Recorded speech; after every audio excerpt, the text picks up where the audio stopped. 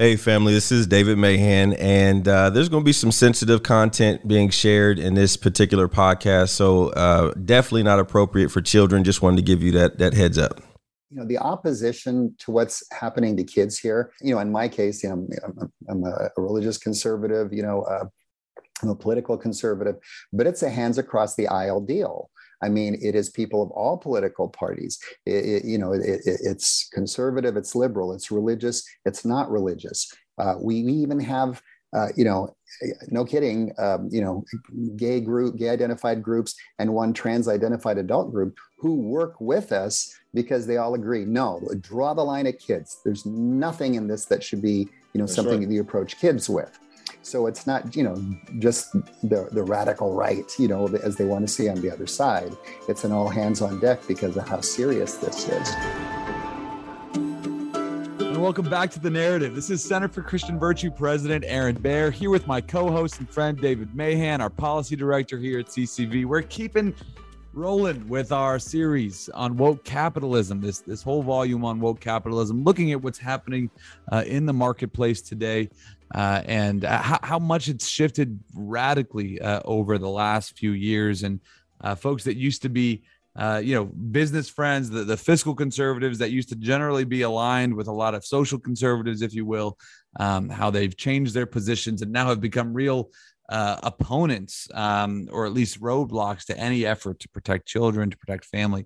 And we're unpacking that from all the different aspects to understand how this happened and what we need to do to, a lot of times we'll talk about this and how do we get corporate America back to neutral. Today, we're going to actually be talking with a really special guest, Dr. André Van Mol. Dr. Van Mol is someone we've flown out to Ohio before to speak on CCV supported bills, in particular, our SAFE Act, our bill to prohibit chemical and surgical castration of children for the purpose of gender transition. And you might be asking, why are we bringing a doc in? Well, really, the industry that has maybe been affected the most by this woke capitalism mindset is the medical industry, where you see, and it's probably the starkest, where you see these hospitals and pharmaceutical companies putting politics above of profits, and putting not just politics above profit, but politics above of their requirements to care for their patients and doing what's best for their patients in particular. Doing no harm. Exactly, doing no harm. And it really shows the ideological nature of this, because there's some things that we see, Dave, where you see businesses doing things like supporting the Equality Act, which is very clearly bad for business. It opens up all these new avenues for you to be sued, and that's one of these things about woke capitalism that is just blows your mind, is that they're actually, businesses are actually working against their own interests. But when you get into the medical space and you see hospitals actually working against working against their oaths, they're working against science, and doing things that undermine the very nature of treating patients, it blows my mind. One of the things that was interesting about the hearing that Dr. Van Mol came and testified for was that there was somebody actually on the committee that was a part of Children's Hospital. And, without going into all of the details, she was more concerned with discrediting all of our experts and parents than answering the very important questions. If the answers that we're bringing are false, well, then you think she'd spend most of her time giving all the reasons for why they're false. But she didn't spend a lot of time on that. She just wanted to discredit. And I thought that was very telling. We're going to talk to Van Mol about that. Right. Yeah. And again, it just shows more of how politics has corrupted all of these different areas of society. And this is a conversation we're really looking forward to. So don't go anywhere for that one. But before we do get there, we want to just talk about some of the news of the day. And really, there's one major thing that I want to talk about today.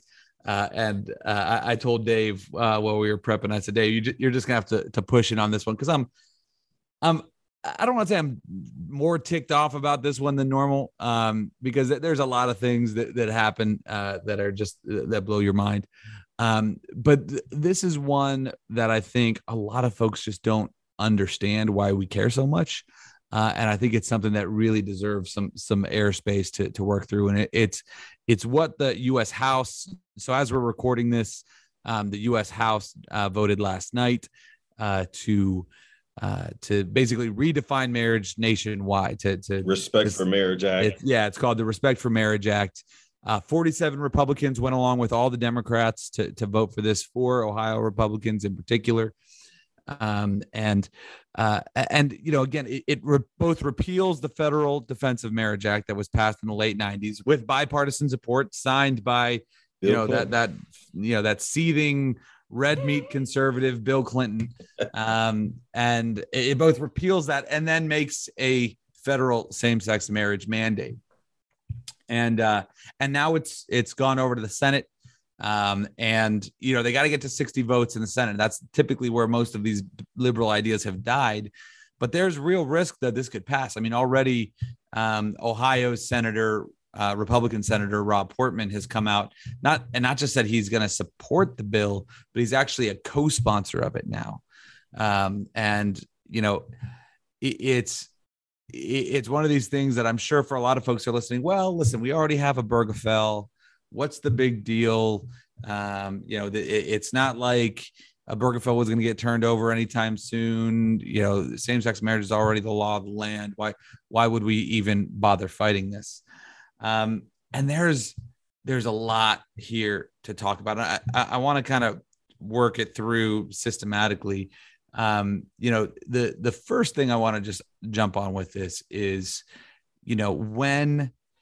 when same-sex marriage was, let's even just go back, 2004, CCV led the marriage amendment campaign in Ohio. This is when a lot of states were doing this. It was an incredibly successful political campaign. 62% of Ohioans voted for marriage between a man and a woman. And by the time the Obergefell decision came around, there was over 30 states that had passed similar constitutional amendments. So the majority of states, our state constitutions say marriage is the union of one man and one woman. Now, fast forward a few years to around 2011, 2012, when Rob Portman comes out in support of same-sex marriage. He flipped his position. It was national news, first major Republican to do this. He did so because, according to what he said, he changed his position because his son is gay, and that's what changed his mind on it. And one of the major arguments, if you can put yourself back in that time, was, why do these Christians care so much about what I do, right? How does who I'm in love with and who I commit myself to for life, how does that impact anyone else, right? Yeah, what two people do in the privacy of their own home is nobody's business. That's what they used to always say when I was in high school. Exactly. That was always the argument that they'd always come back. Oh, what's the big deal? How is this going to impact you? Just let it. Well, the reality is we now have, about 7 years plus for the states that had same-sex marriage before the Obergefell decision in 2015. But we've now had 7 years of mandated same-sex marriage by the U.S. Supreme Court in all 50 states. And we have seen how it impacts all of us, right? Ask Jack Phillips, the cake baker in Colorado. Ask Baronelle Stutzman, who lost her flower shop in Washington State, how same-sex marriage impacts them. Ask Catholic Charities how same-sex marriage has impacted them. I was talking to one person in Washington about this earlier today, trying to urge them to oppose this. And they were saying, they said, all it talks about is just marriage. So why are you talking about all these other things? And I said, listen, guys, you're reading words on paper. That's not what the left does. They take something like this and they use it as a bludgeon across the country. That's what the ACLU has been doing. That's what all of these folks have been doing, is when you take a Obergefell now and you say it's actually federal law, that Congress has passed and signed by the president, that same-sex marriage is the mandate. This is going to become the blunt force object that's being used to target Christians in the marketplace, which, again, we'll talk about this woke capitalism conversation more, but target Christian ministries. Look back. If you don't believe me, you've been hiding under a rock, but the real basic example, right? The Bostock decision that we just got, that Neil Gorsuch wrote a few years ago, right? The Bostock case was the case of, men who wanted to cross-dress to work and They had been fired, especially like the Harris Funeral Home case. They had been fired for wanting to dress like a woman and not following the men's dress code. And Neil Gorsuch came out and said, nope, that's unlawful discrimination under Title VII that says you cannot discriminate on the basis of sex in employment. But he was really adamant. I'm just talking about employment, just Title VII. I'm not talking about the rest of the law. We're going to have to work out all these issues. Well, what has the Biden administration, every school board across the country done is they've taken that Bostock decision that was written explicitly to say this is only about employment in public businesses. Yep, not down here, though. They have taken this to say, nope, this means that men have to be allowed to compete in girl sports. Mm-hmm. And you have to allow men in bathrooms and locker rooms and all of that. That's what they do. And so to act like all we're doing again is codifying the personal relationships between two people is just foolishness, right? So second thing though, and this is kind of what our statement was focusing on. And this is a much bigger conversation, right? This is a hard thing to wrap around in a public policy conversation in particular. And it's especially hard if you don't have a biblical worldview, but I think it's important, at least for the church, to get this as we engage on this conversation. This was what actually our statement was that we put out condemning the vote out of the House. And it has to do with the fundamental question of why is government in the marriage business in the first place, right? And this gets back to the old arguments we said when we were debating this, a decade ago. The question I always took it back to was, why does government care about marriage, right? Real simply, why does government care about mine and my wife's relationship, but not mine and David's relationship? Believe it or not, for the crap I give David, I love. I'm gonna need you to clarify that last statement. For all the hard times I give David, I love David. He is one of my favorite people in the world. I'm grateful for him. David and I are not going down to the courthouse anytime soon to get a buddy license. Man, right? I promise to God. Right? No, but we're, government doesn't care about our relationship, but for some reason, government cares about mine and Maria's relationship. I'm going to take a step further. Our great operations director here, Robin. I love Robin. Robin is like an aunt to our kids, right? And Robin and I, man and woman, but for some reason, government doesn't care about mine and Robin's relationship. It's a good point. Yeah. Right? It just says, great, whatever. You guys are friends. That's awesome. She loves your kids. I think she certainly does like my kids a whole lot more than she likes me, but government doesn't care about our relationship. Why is that? That's because mine and Maria's relationship at least has the potential of doing something that none of these other relationships can. And that's creating children and then creating the most ideal environment for those children to be raised, right? Everything says, and this big Katie Faust stuff, go read her Them Before Us stuff, her book and all that they do, but, or go read Brad Wilcox. The best place for a child to be on the whole is to be raised by the man and woman who created them, right? By their mom and dad. And so government recognized that union and that stable environment is so important. We want to give tax incentives to it. That's all federal and state marriage policy is. It is tax incentives for you to do something that's good for society. Because what we've seen, what we've known forever, and what all the data shows is that when kids are raised in any other environment besides that relationship, that is, besides the environment of both the man and woman that created them in a stable, lifelong union, the cost to the state goes up dramatically. That's right. The odds of the kid ending up in prison, the odds of the kid ending up on drugs, the odds of the kid ending up being in some situation that's going to require government to grow to care for them increases dramatically. Now, that obviously, does that mean that every kid ends up like that? Absolutely not. Does that mean that kids aren't being raised by great step parents or grandparents or foster parents or adoptive parents or single parents? Absolutely not. But we know that the best place for them is with their biological mom and dad. And, our statement talked about, like, as we have a broken education system, unbelievable national debt, ballooning prison populations, all of these types of things, we reckon that it's all because children are being disconnected from their mom and dad in one form or another.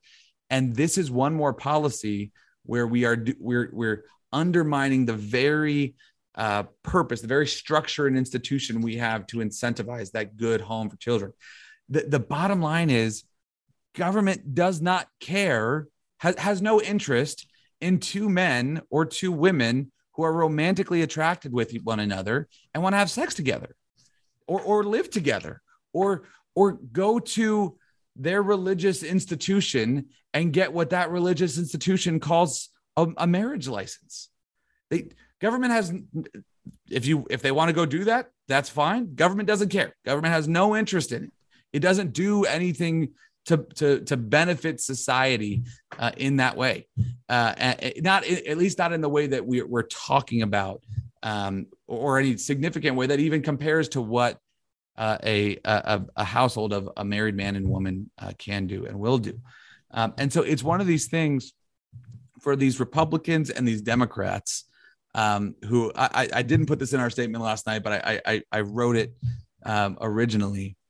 How hollow is it for these people to come out and say dads matter, right? And talk about how important it is to have dads when they are creating and licensing and encouraging unions for children to be raised without their dad.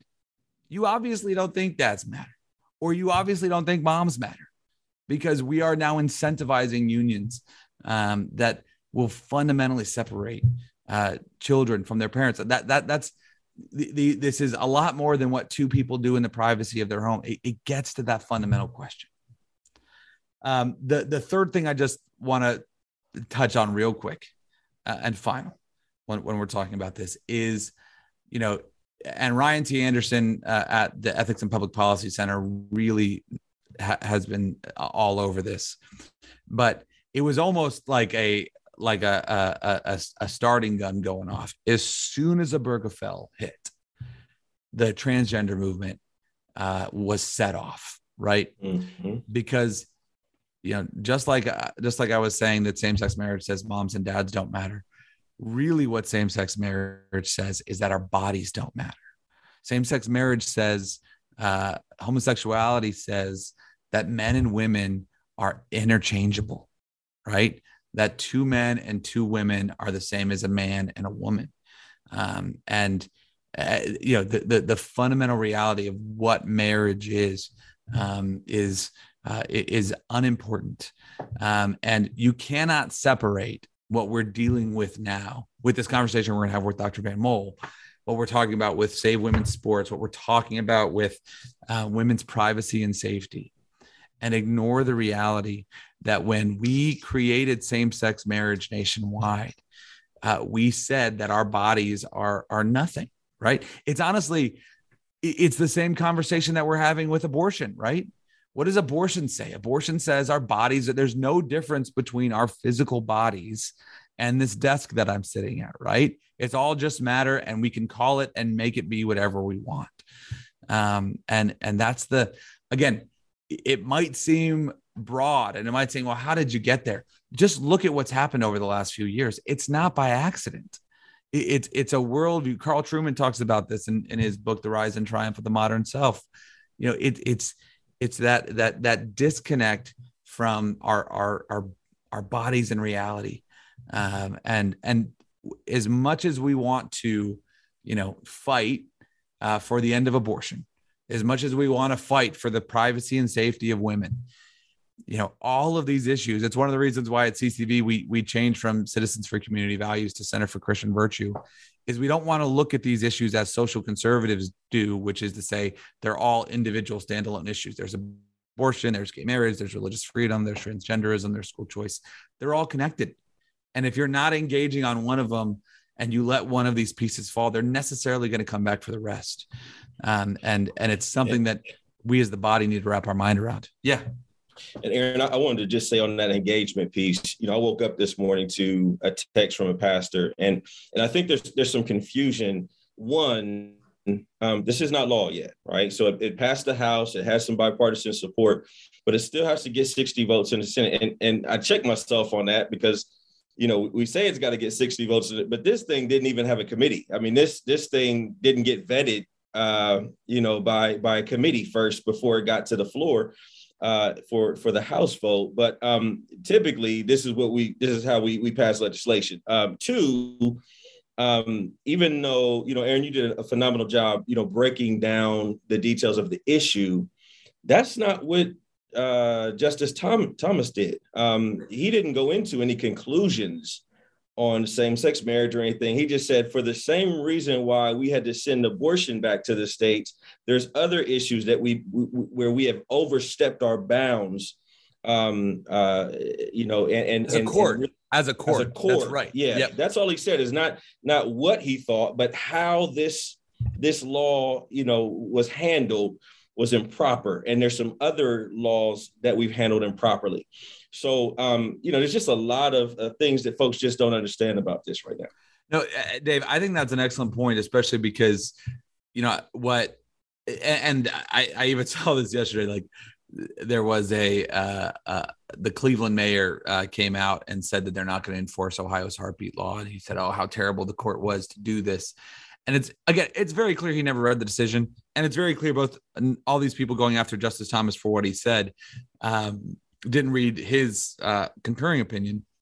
Yeah, because Dobbs has nothing to do with this issue, by the way. Right. Well, the only thread that it has, because again, if they had read Thomas's opinion, they would understand what he was saying, was that the similarities between Roe and Dobbs is that Roe created a constitutional mandate out of thin air, using the substantive due process clause to find a right to abortion.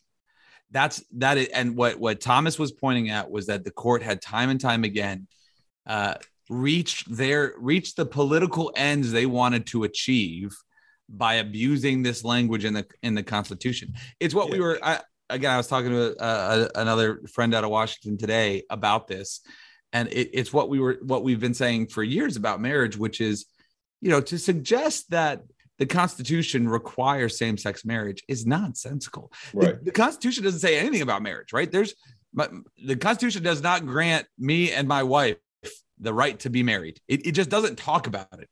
Does that make the Constitution evil? No. But it does say the pursuit of happiness, Aaron, and my wife makes me very happy. There we go. I don't know about your marriage, but listen, if we're taking that route, David, then I would not be doing this podcast with you, because this just takes away my happiness every once a week.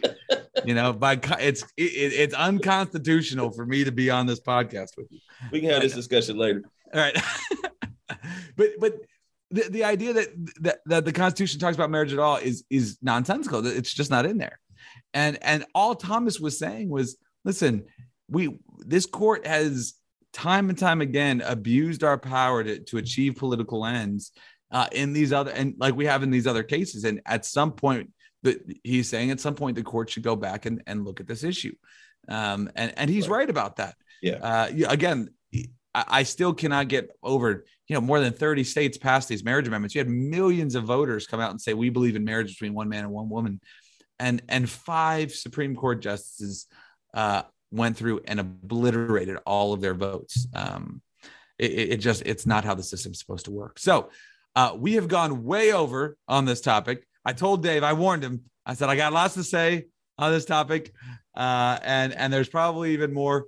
But we're going to take a quick break because we're going to bring in Dr. André von Mol. Again, if you enjoy the pod, please take this short break to leave us a review, leave a comment for us. Those things are always encouraging.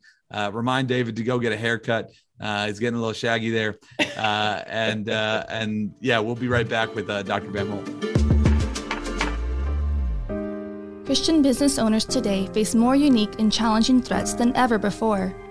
As corporate America and chambers of commerce fall prey to woke capitalism, Christians in the marketplace need an advocate to protect their First Amendment freedoms. As Ohio's only Christian Chamber of Commerce, the Christian Business Partnership stands in the gap to advocate for, to educate, and to celebrate Christian business owners.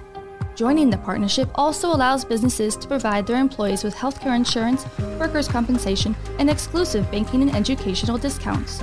To find out more and to join, go to ccv.org/cbp. That's ccv.org/cbp. And welcome back to The Narrative. This is CCV President Aaron Baer with our co-host David Mahan. Have a very special guest here with us today as we continue this conversation around woke capitalism. A good friend who's come to Ohio before to testify on some CCV-backed legislation, Dr. André von Mol. He is a physician out of California, out of the Soviet Union of California. There, we won't hold that against you, Doctor. You think it takes courage to do this work in Ohio, to do it in California? I cannot imagine. But we were really interested to bring Dr. Van Mol on to talk particularly about how we're seeing woke capitalism, really the politicalization of the marketplace, impact the medical industry. And we're seeing that massively right now, especially with the transgender movement and the transgender movement that has impacted children. But Dave has been all over this issue for Dave. I'm going to turn it over to you, let you dive in with Dr. Van Mol. Doctor, it's such a pleasure to see you again.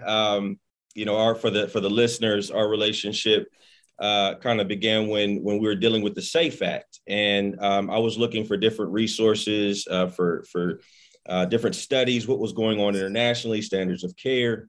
And I came across Dr. Van Mol's work, and it's just phenomenal. The amount of research that you've done and just all of the citations and things were just amazing. And so, first of all, I just wanted another opportunity to thank you for that. But if you would, for our audience, just give everybody a little bit of a background of, what you've done in your career and what brought you to this what a lot of people would consider it could be a little hairy to talk about these issues out in public. Okay. All right. Well, thanks again for having me. And thank you for all those compliments. Yeah, I'm a board certified family physician. That's how I spend my days. And I work all day like everybody else. I have had, an interest in things, bioethical and Christian apologetics since I was a teenager. It's been kind of a fire in my gut. And I've just kind of tried to keep up with things as I've gone. But then certain things kind of thrust themselves into the forefront. And about 5 or so years ago for me, that was the whole transgenderism issue and what's going on around that. So I found myself, spending a lot of time, writing about it, reading up on it, advising, legislatures on laws, working with teams. And man, the teams are great. I owe a lot to the teams I work with. Like, for example, working with Alliance Defending Freedom, generating amicus briefs for high court and Supreme Court cases that deal with this and, other things that we're interested in.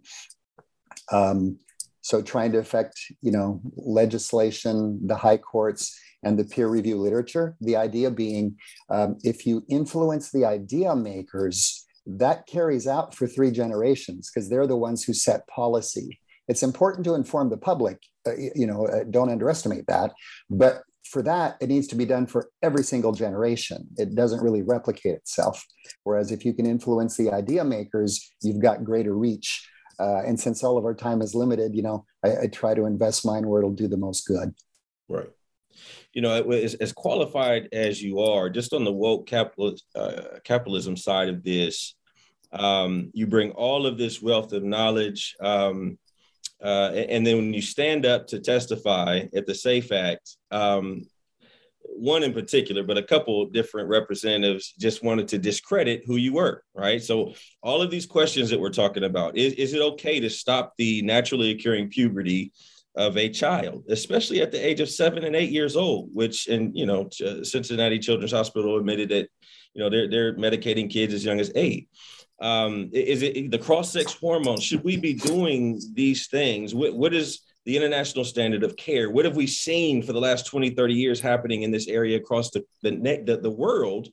Instead of wanting answers to that or addressing whether we are right or wrong on this issue, they just wanted to discredit you and, Southern Poverty Law Center and all that. Speak to that a little bit. I think Margaret Thatcher hit on that, when they can't address your ideas and the facts you're bringing, they go after you personally. So, we're supposed to take that as a pat on the back and then don't take the bait and just, stick to what you need to be talking about, stick to the talking points. So I want to ask Dr. Van Mol, when did this really start happening, right? When did you see the change in the industry, and how did it really start showing up? When did, because now it feels like you go into any children's hospital and this is front and center for a lot of them, right? It's not this kind of side thing they do or undercover. It is like central to their mission, and that feels like it happened overnight.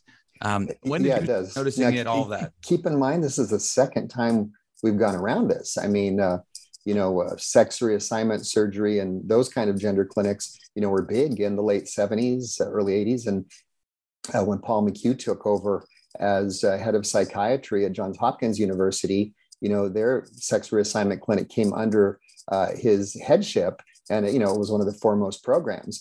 And he simply applied science to it.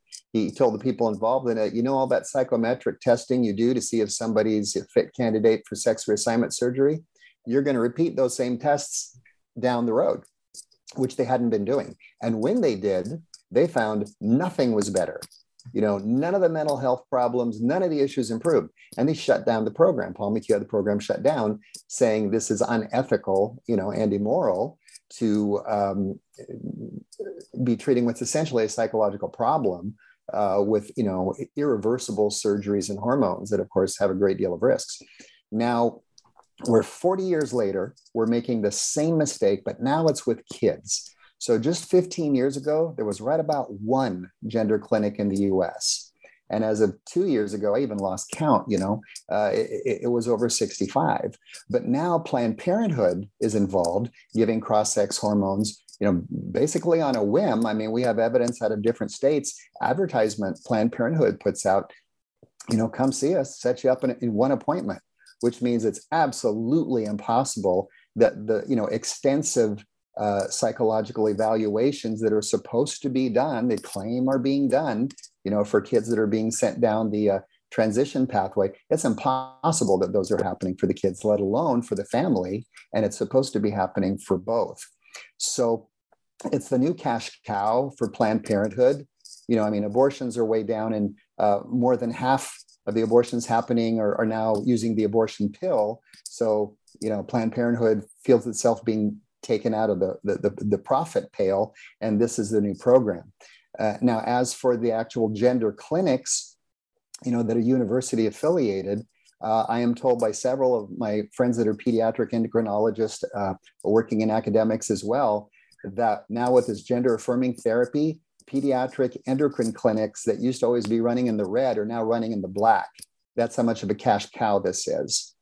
Although they're also finding it increasingly hard to get fellows to go into pediatric endocrinology, is becoming less attractive for a few reasons here that are self-evident. I want to drill in on that a little bit more, because, I want to talk about, you talked about how it's now in the black. I want to talk about the economics of this. Because one thing that we've been big on is you take a company like AbbVie and their puberty blockers that they make, where, that was a drug that came out, a few decades ago, and was for a very rare disease. And now all of a sudden it's, blowing up. How much is that sort of profit motive driving some of this as well, do you think?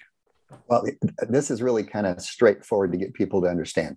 According to the American Psychiatric Association's DSM-5, their diagnostic and statistical manual, gender dysphoria for what they call, natal females should be no more than 0.001% in prevalence.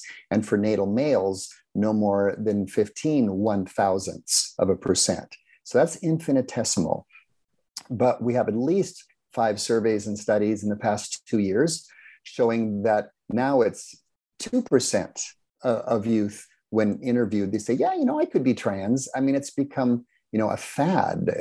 Kids want to belong, and this seems to be the belong cause. And there's even some surveys out in the past year that I don't put any stock in because it's like, oh, how did you ask this question to whom? But in that one, it was 30% of the kids interviewed said, yeah, I could be trans. But let's just stick with the 2%. That's almost 1,000-fold increase. So that's what you've done with your margin of profit, leveraging this up from, thousandths of a percent to 2 or 3%. And mind you, when you've medicalized someone for a mental health issue, you've medicalized them for life. They're going to need those puberty blockers followed by cross-sex hormones. And those cross-sex hormones, they need to take forever. You're fighting your biology. Your sex is stamped on every nucleated cell in your body. Every cell in your body with the nucleus tells you what sex you're supposed to be.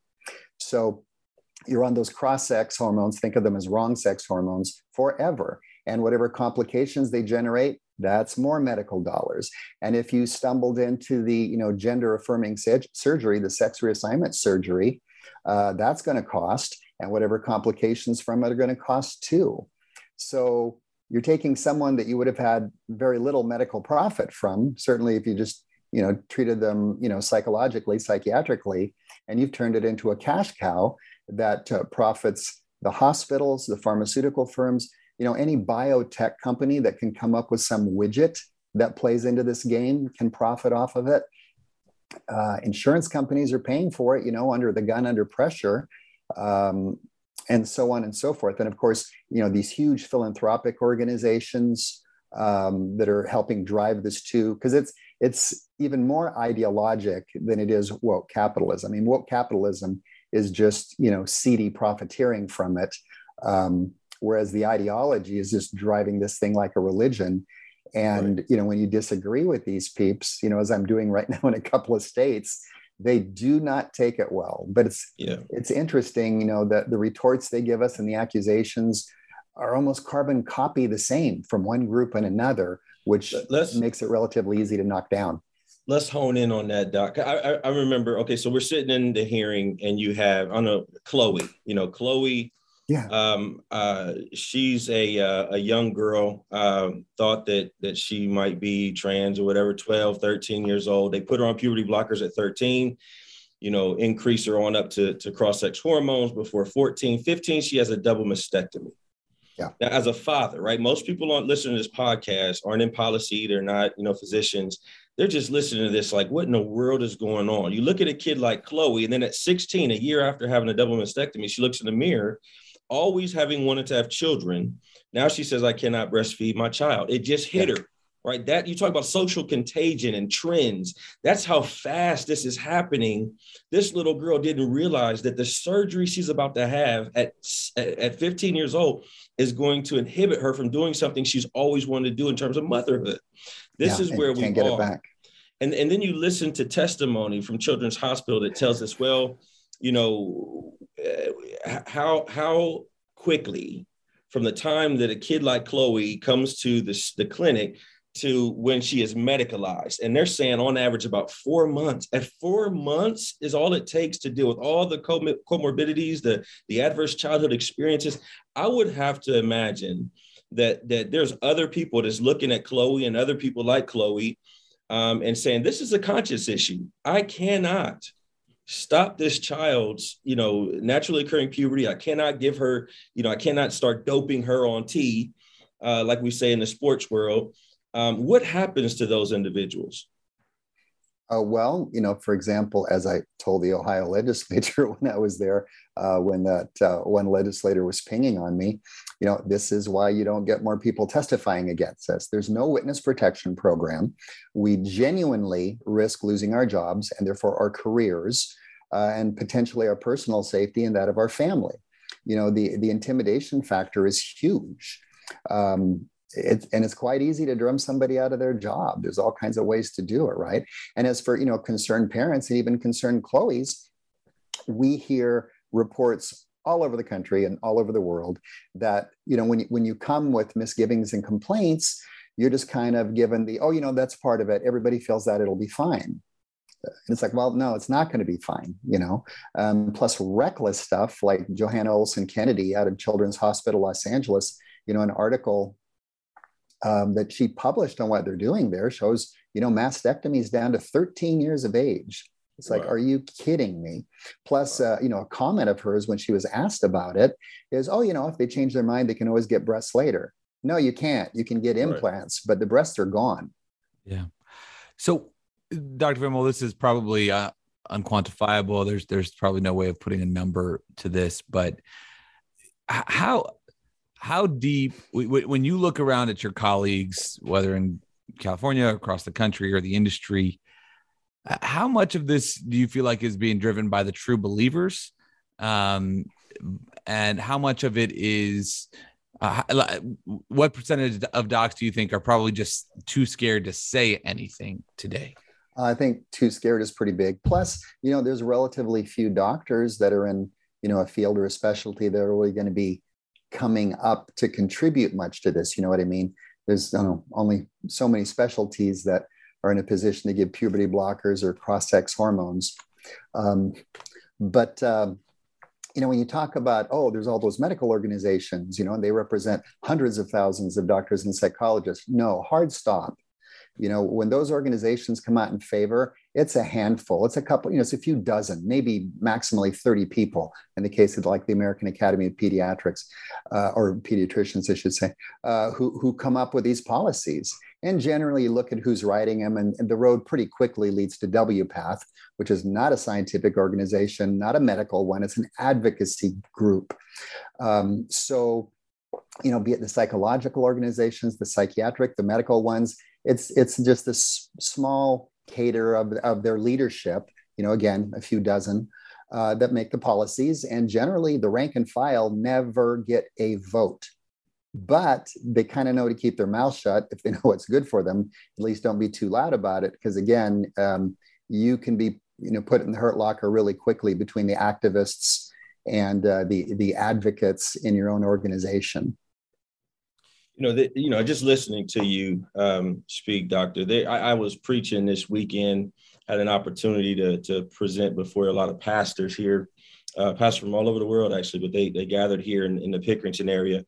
And, the subject was, if the foundations be destroyed, what will the righteous do? That word foundations means social order. Yeah. And when I hear you talk about, endocrinologists and therapists who are being pressured to say this and do this, and it's unethical and it's going against their conscience, they are leaving.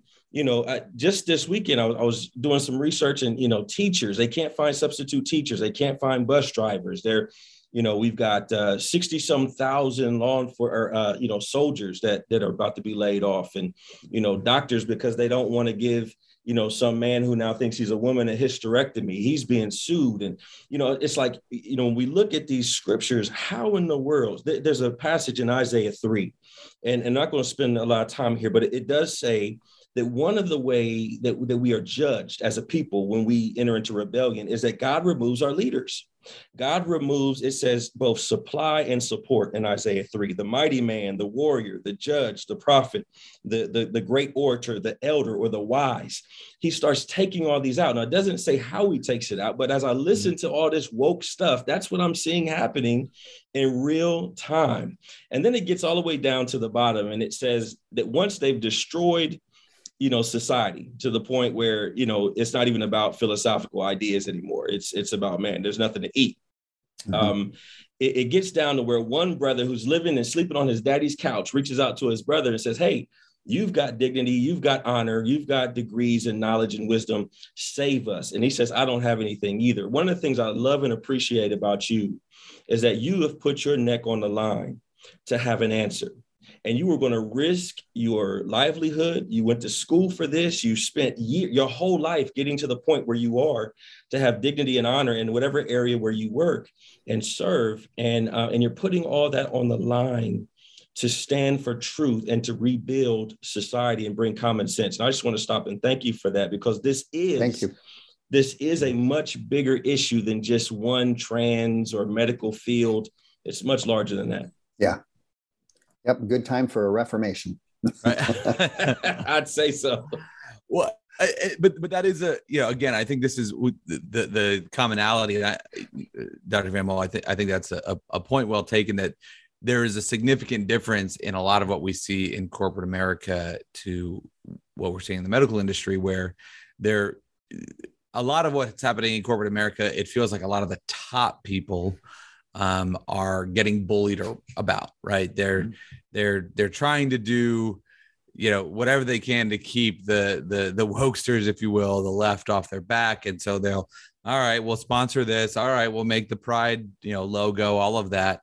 And don't get me wrong, there are those true believers out there. Just go watch the Disney videos to see that. But the medical industry, there does seem to be a lot more of a sort of whole cloth, not just acceptance, but pushing of this. For your average parent, especially that's listening to this. Who, again, I got 2 young kids. I still got to take my kids to the pediatrician.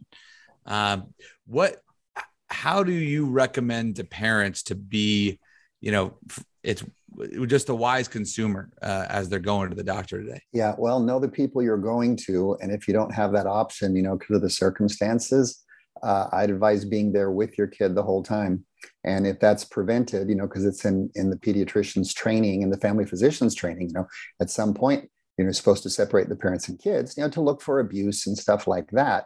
But that's the opportunity for a gender whisperer and, right on down to get access to your kids. And kids don't have any means to fight that off. Wait, whoa. Did you just say gender whisperer? Gender whisperers, yes. I never heard that before. Again, the deal, the opposition to what's happening to kids here, in my case, I'm a religious conservative, I'm a political conservative, but it's a hands across the aisle deal. I mean, it is people of all political parties. It's conservative, it's liberal, it's religious, it's not religious.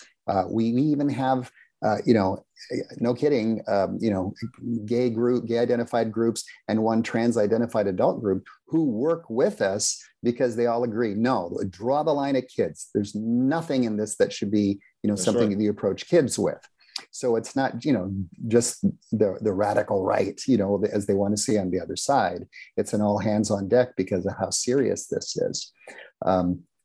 Fantastic, interview I read with the guy who heads the GLB Alliance in the UK. Formerly it was Stonewall, and it split over this very issue a couple of years ago.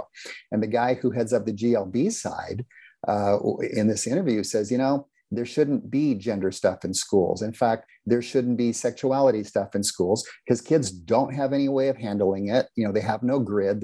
They're too vulnerable, and that it sets them up for predators to show up because predators go wherever the prey is.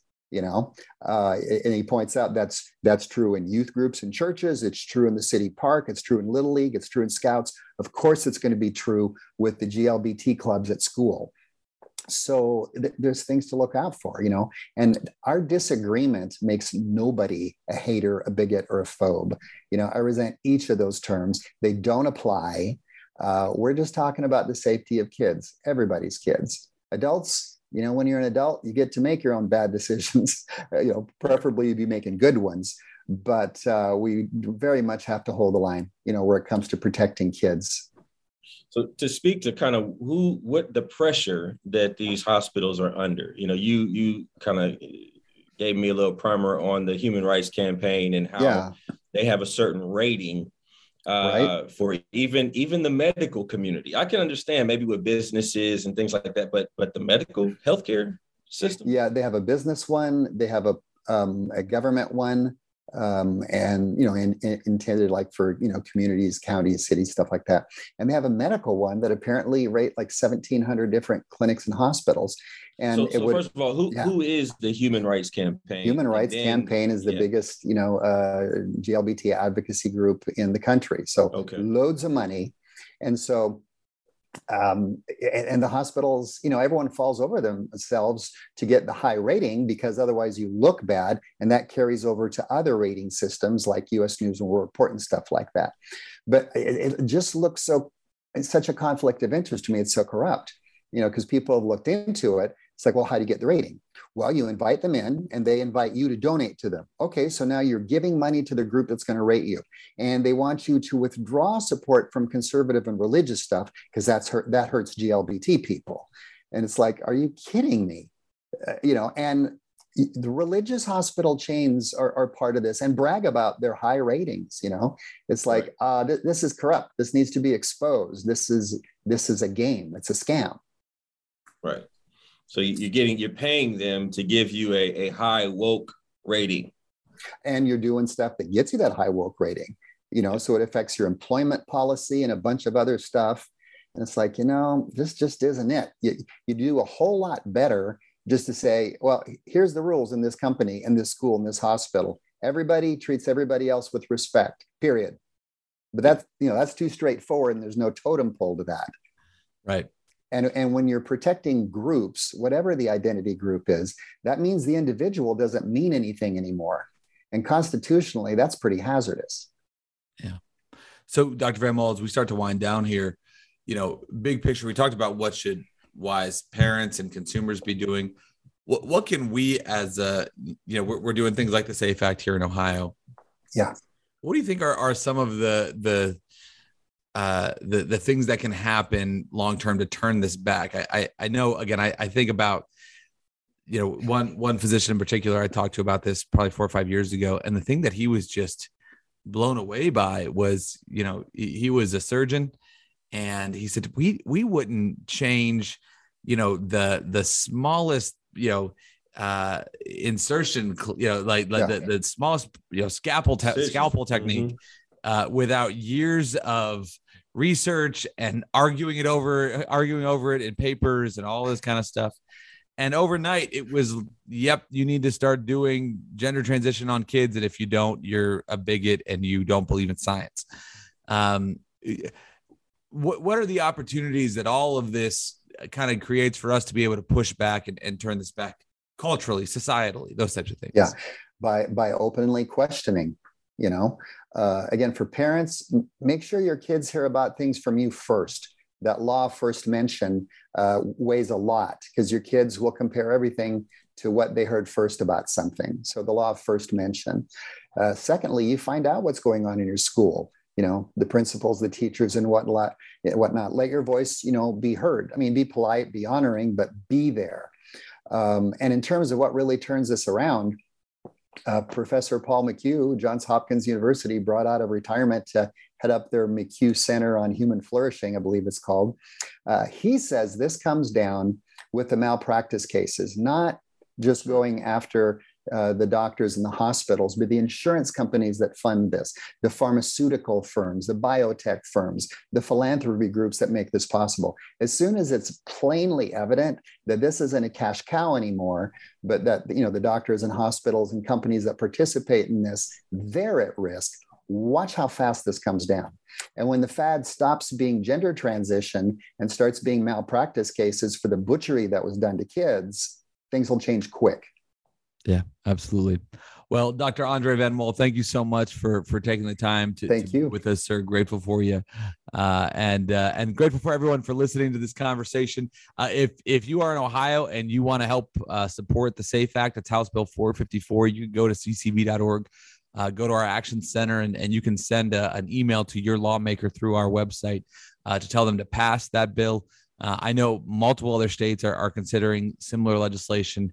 Get involved with that by all means. And thanks for listening to The Narrative. Again, be sure to leave us a review and a 5-star rating wherever you get your podcast, and we'll be here back next week.